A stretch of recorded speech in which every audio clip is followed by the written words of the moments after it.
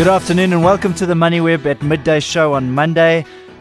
Great to be back after the weekend and quite a lot going on in the show today. In just a few minutes, we're going to be speaking to Leon Koch, the Group FD for Redefine International. They announced results today that saw a 5.5% increase in distribution per share for the 6 months ending February 2018. We'll be getting his thoughts on the results. And then following that, we'll be talking to David Shapiro from Sasfin Wealth, getting his reaction to the U.S. Unemployment figures that were posted on Friday, as well as the thoughts of Warren Buffett following the Berkshire Hathaway meeting over the weekend, which he participated in by streaming. So that's what's coming up in the show. Remember that the show is being brought to you by Chartered Accountants of South Africa, leaders in business. MoneyWeb has a unique opportunity for financial advisors. Through our Click and Advisor offering, advisors can interact with a growing investor-based audience and attract new clients. To find out more, visit www.moneyweb.co.za. You're back with the MoneyWeb at Midday Show, 2 minutes past 12. Today, Redefine announced interim results, which saw a 5.5% increase in distributions for the period to 47.3 cents. And joining me now on the phone to discuss the results as well as what other investments the company has been making over the period is its financial director, Leon Koch. Leon, good to speak to you today. Afternoon, Warren. How are you? Very good, thanks. So just give us your reaction there to the results, Leon. Obviously, a 5.5% increase in distributions, probably in line with inflation. Just give us your thoughts on what you delivered this morning. Yes, you're quite right, Warren. It is in line with inflation. I think also largely in line with market expectations. The guidance we gave at the beginning of the year was a distribution per share growth between 5 and 6%. So we delivered on that indication. It has been a fairly challenging last 6 months, I must say. And obviously, the positive sentiment that we're experiencing of late, particularly since the beginning of the year, when Cyril Ramaphosa was elected the new president of the ruling party as well as the country, we all welcome, but we must bear in mind that that only happened recently. And for us to really start having a fundamental impact on property fundamentals in particular, we need a prolonged period of business confidence and consumer confidence to support that. So we were very happy with the result. It was a very challenging period. It continues to be a tenant market in that there's an ample supply and not such great demand. So the result is largely met expectations. We certainly have been quite busy over the last while. We've embarked on a number of acquisitions as well as development activities. Our local portfolio development is 5.9 billion rand on project work in progress.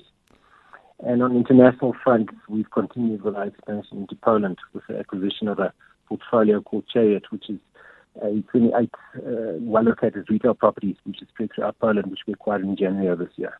Okay, so that Chariot Top Group, you've taken an initial 25% stake, is that right, for 908 million rand? That is correct. When you say initial, we intend to keep it at that level.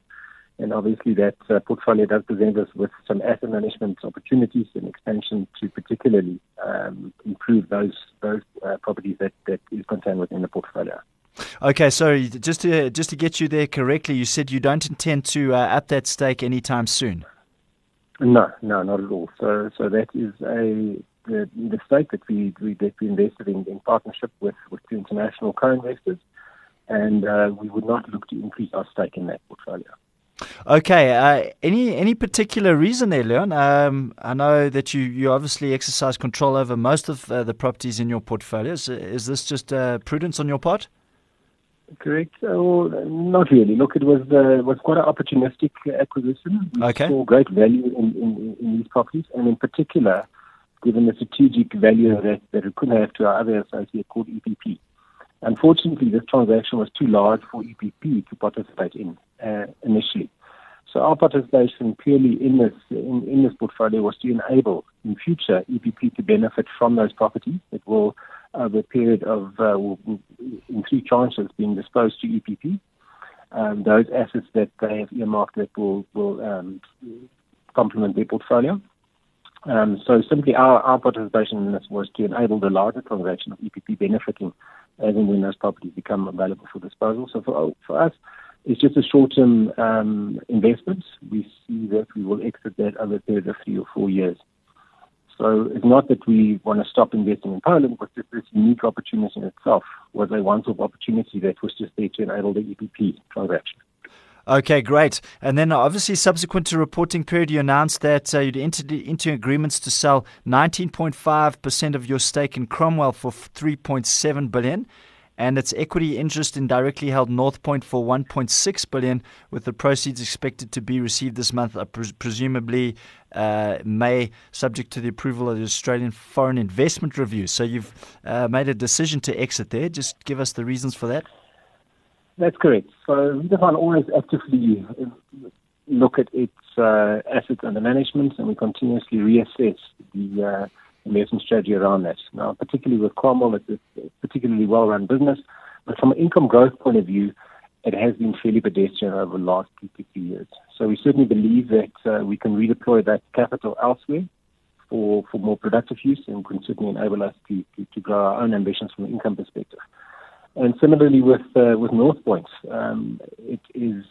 we've experienced a fantastic capital uplift. So it is a very attractive opportunity to recycle that asset with a nice capital uplift. And it will allow us to bolster local liquidity and use that proceeds to firstly strengthen our balance sheet, but also redeploy elsewhere where we can see better growth prospects. Okay, great. And then just a very interesting change here. Mark Wayne is going to be effectively relinquishing his role as chairman to become or resume being an executive director of the company. Quite right. In the current climate, obviously, it's always a strong focus on improving our governance practices. Now, that is an aspect that we have been criticized for in the past, having an executive chairman, even though that appointment or Mark's appointment to executive chairman was always for a specific reason, just to oversee a smooth transition to Andrew Koning as the CEO. So Mark is confident that his team is in place and that we've proven our ability. And in the interest of good governance, we will now start looking for a independent non-executive board member that can ultimately assume the non-executive chair position come November. Okay, great. Just a last question, Leon, just the guidance that you're providing for the full year? We certainly forecast that we will produce dividends per share on a similar growth basis than what we've done for the first 6 months. So We're looking at the 5.5%, so between 5 to 6% of we maintain that guidance for the full year. All right, great. Thank you, Leon, for your time, and obviously we look forward to speaking to you upon the publication of your full year results. Thanks, Warren. Thanks for your time. That was Leon Cork, the Financial Director of Redefine Properties.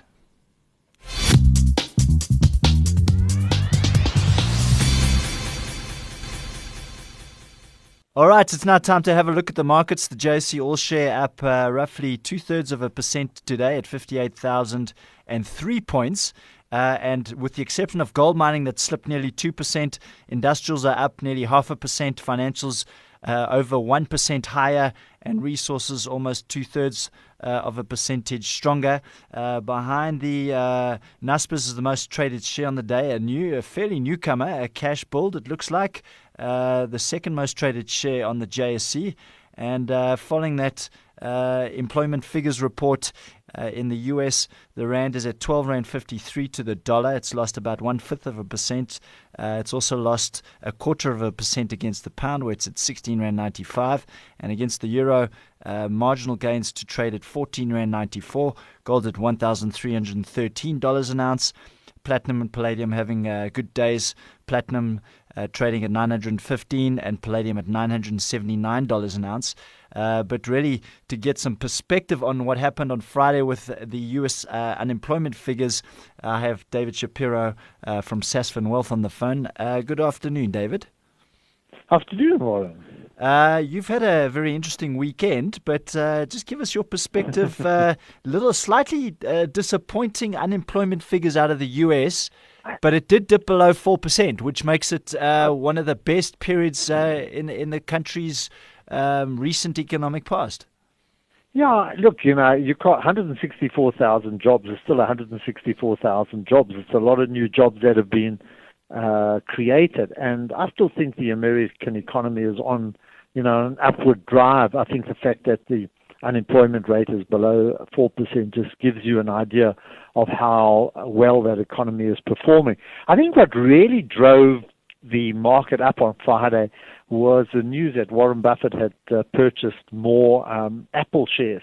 And that got people thinking about Apple, and Apple was very strong. And when you get a move, which is the largest company quoted in the U.S., when that share moves up like 3-4%, it has an enormous impact on the sentiment of, first of all, tech shares and also generally on the market. So I think interesting that it came from there. But today we're getting a kick up in the oil price, and it's also geopolitical around the future relationship, the contract with the U.S. and Iran, whether they're going to honor it or whether they're going to cancel it.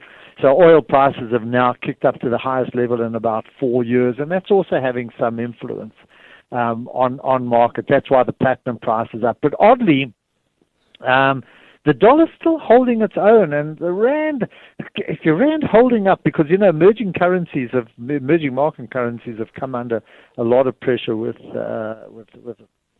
Argentina trying to defend their currency, and that's created quite a lot of volatility in markets. So we've held up because generally emerging market currencies have come under pressure, but I think we've done our bit for the meantime. We've weakened, so I'm not sure we're going to weaken more from here. So a lot of little things that are kind of influencing the market at the moment, but at least we're pointing in the right direction. Right, okay. Talking about that insight that you got from Buffett buying shares, you were at the Berkshire Hathaway conference in Omaha over the weekend, is that right? No, I wasn't there. I was watching it streamed, but I have been there many times. And to be honest, it's much more comfortable streaming it in your study or as a desk than actually going to Omaha and sitting in the cold hall for 6 hours. And I found that it's much cheaper, much better just to actually stream it. But you get full benefit. You don't see, you're not there to taste his goodies, you see candies or buy diamonds from Borsheims or anything like that, but I can do without that. And nor do I have to slip out of the world. But a lot of learning from it. I found it a particularly interesting one. They were on full form. Warren going to turn 88, and I think Charlie is 94. And for people of that age, they're lucid, they're funny, they're remarkable, and they give you a lot of information. I must just say one thing, and because we did bring up Apple. One thing that Warren Buffett said about Apple is that he believes, and listen to this, that it's trading below what I would believe is his intrinsic value, the intrinsic value of the company. Now, he works it out himself. So he says, they're selling for less than they're worth. He bought more shares.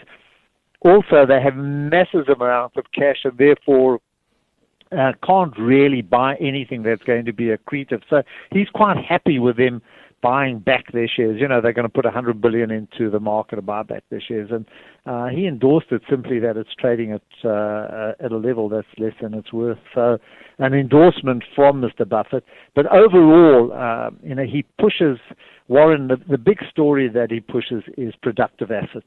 Assets that produce things, that make things, He's anti-gold, he's anti-cryptocurrencies. I don't think we've got time to go into those arguments, but he does, he says 3 ounces of gold, if you bought it now, would be still 3 ounces of gold in 20, 30 years' time, whereas a farm or a factory or a business, transforms itself, it continues to make things, and that's very much his theme.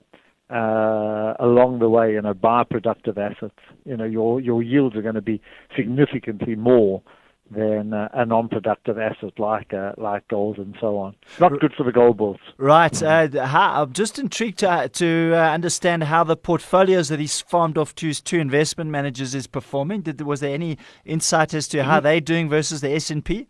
He won't disclose it. Someone actually asked him that question, and he won't disclose it. You see the overall portfolios generally. He's transformed. It was also interesting because he mentioned, how they've transformed the company over the 50 years, much more into buying into sustainable businesses. But if you go through his portfolio, which I did do, not everything's done greatly. There's still a lot that have underperformed. He's done very well on some of these big holdings, like Visa and so on. On the other hand, American Express, I think the airlines that he bought haven't done well. Apple's done pretty well on that. So he's had a kind of mixed performance on that. But I think the wealth lies in his operating business. He's gone into, he's bought much. He's much more involved in huge industries today, in the insurance industries, in utilities, in railroads, and so on. So the wealth lies in it's more a private equity business now than a stock holding company. Right, and David, just on that last question, but I mean the company's so big now that for him to do an acquisition, I mean he's literally looking at some of just the biggest firms in the US and Europe. I mean, exactly. I don't think he's wandered much into China, with the exception of BYD, which is the electric car manufacturer. You've touched on a very interesting. There were a lot of there was a big discussion around exactly what you've said. You see, they are so big now. When he was asked about emerging markets, he said, we can't go in. First of all, he said, this is also very relevant. He said, if I can't find it in Europe, if I can't find it, I think he said the UK, but also probably Europe. If you can't find it there, if you can't find it in Canada, if you can't find it in the US, why would he find it in an emerging market? He also mentioned it's size, not geography, meaning that you can't get these bulky companies. So what he's hinting at is that you're not going to find an Apple or an Amazon there, although Charlie would disagree. Charlie Munger, his business partner, would disagree. Charlie is very much into China and believes that you're ignoring a massive market, a massive growth market there. So Charlie is much more open-minded to go into China and the growth that we're seeing there. Warren, he also mentions, Warren Buffett says that it's too far out for American investors. They don't understand the culture, they don't understand the businesses, and it's probably why they avoid it. But it was interesting, his view on emerging markets, that they're far too small for him, for the size of businesses that he has. He sees very good businesses there, but not one that he could actually get, or not kind of companies he could get his teeth into. Okay, very interesting, David. I'm going to make a note to stream that next year, because I was I'd heard it was there was streaming, but and I think we actually did it last year, but I just I didn't make the time to do it. A lot of dedication, Warren. You got to sit there for 6 hours. but it's still spellbinding. It's still very interesting, right? Very nice. Okay, great. Well, David, always good talking, and I'm sure we'll be catching up soon. Thank you. Okay, Warren. Cheers. All right, that was David Shapiro from Sasfin Wealth.